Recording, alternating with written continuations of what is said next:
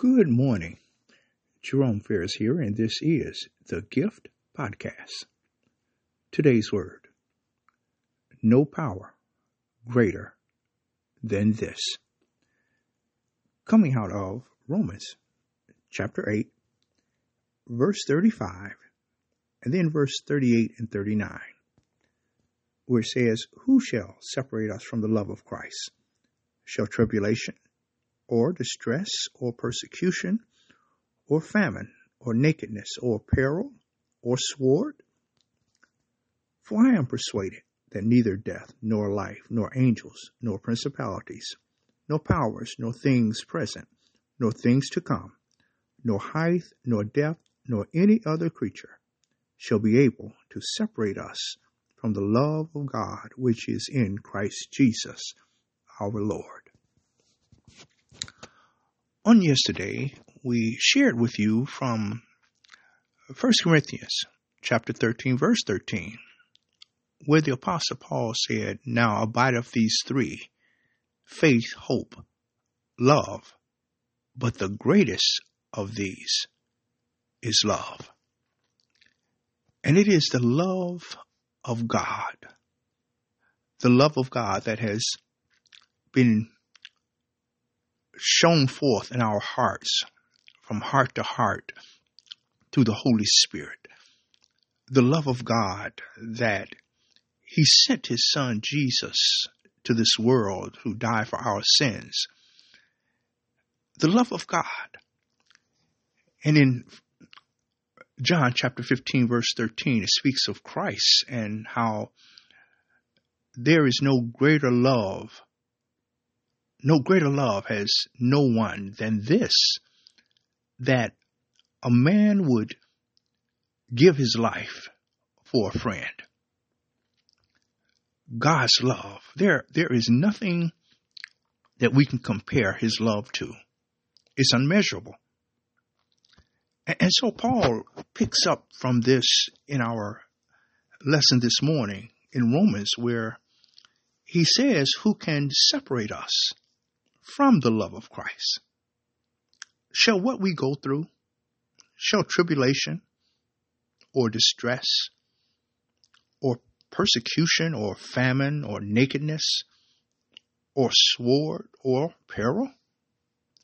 Paul then said, I've investigated this thing and I've come to this decision. I'm persuaded that nothing, neither death nor life, nor angels, nor principalities, nor powers, nor things present, nor things to come, no matter what I might accomplish in this life, where I might allow pride or even sin maybe,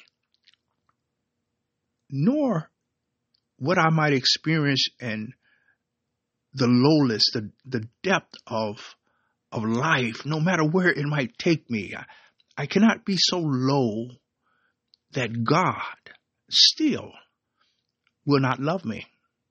He says, nothing shall be able to separate us from the love of God which is in Christ Jesus our Lord. No power greater than this. Now I think of sin and the power that sin has on us, on the flesh. And even that, we know that sin separates us from God. It hinders our fellowship with God. But not even that. As powerful as sin is, it too cannot compare to the power of the love of God that He has for us through Christ Jesus. So I'm excited and encouraged and inspired this morning, my beloved, in knowing that there is no power greater than the love that God has for us. Be encouraged with this word today. God bless you. I pray that this word is a blessing to you. Shall we pray? Father God in heaven, this morning, oh God, we praise you. We thank you, oh God, for Lord, this day, for this word. We thank you for your Holy Spirit that, Lord, just reaffirms within us your presence and your love for us. We thank you, oh God, for that love that was shown, Lord, through Jesus Christ dying for our sins. And even today, Lord, your love woke us this morning. Your love keeps us. Your love is there, Lord, is shown in so many ways in our lives. And God, we just praise you this day for it. We ask now, oh God, that once again, that you would bring glory to yourself, that, Lord, through our lives, that love can be seen and felt and experienced, Lord, to others. Oh God, we ask your forgiveness for our sins.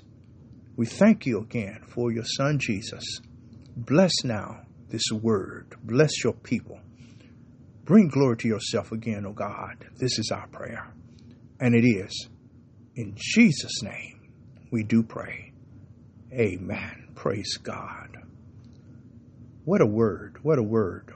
I am just once again so grateful to God for his Spirit and for his word this morning. I pray that it has been a blessing to you. I certainly have been blessed.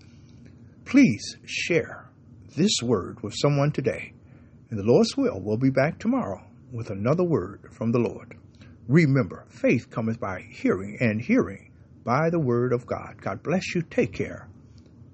Bye-bye.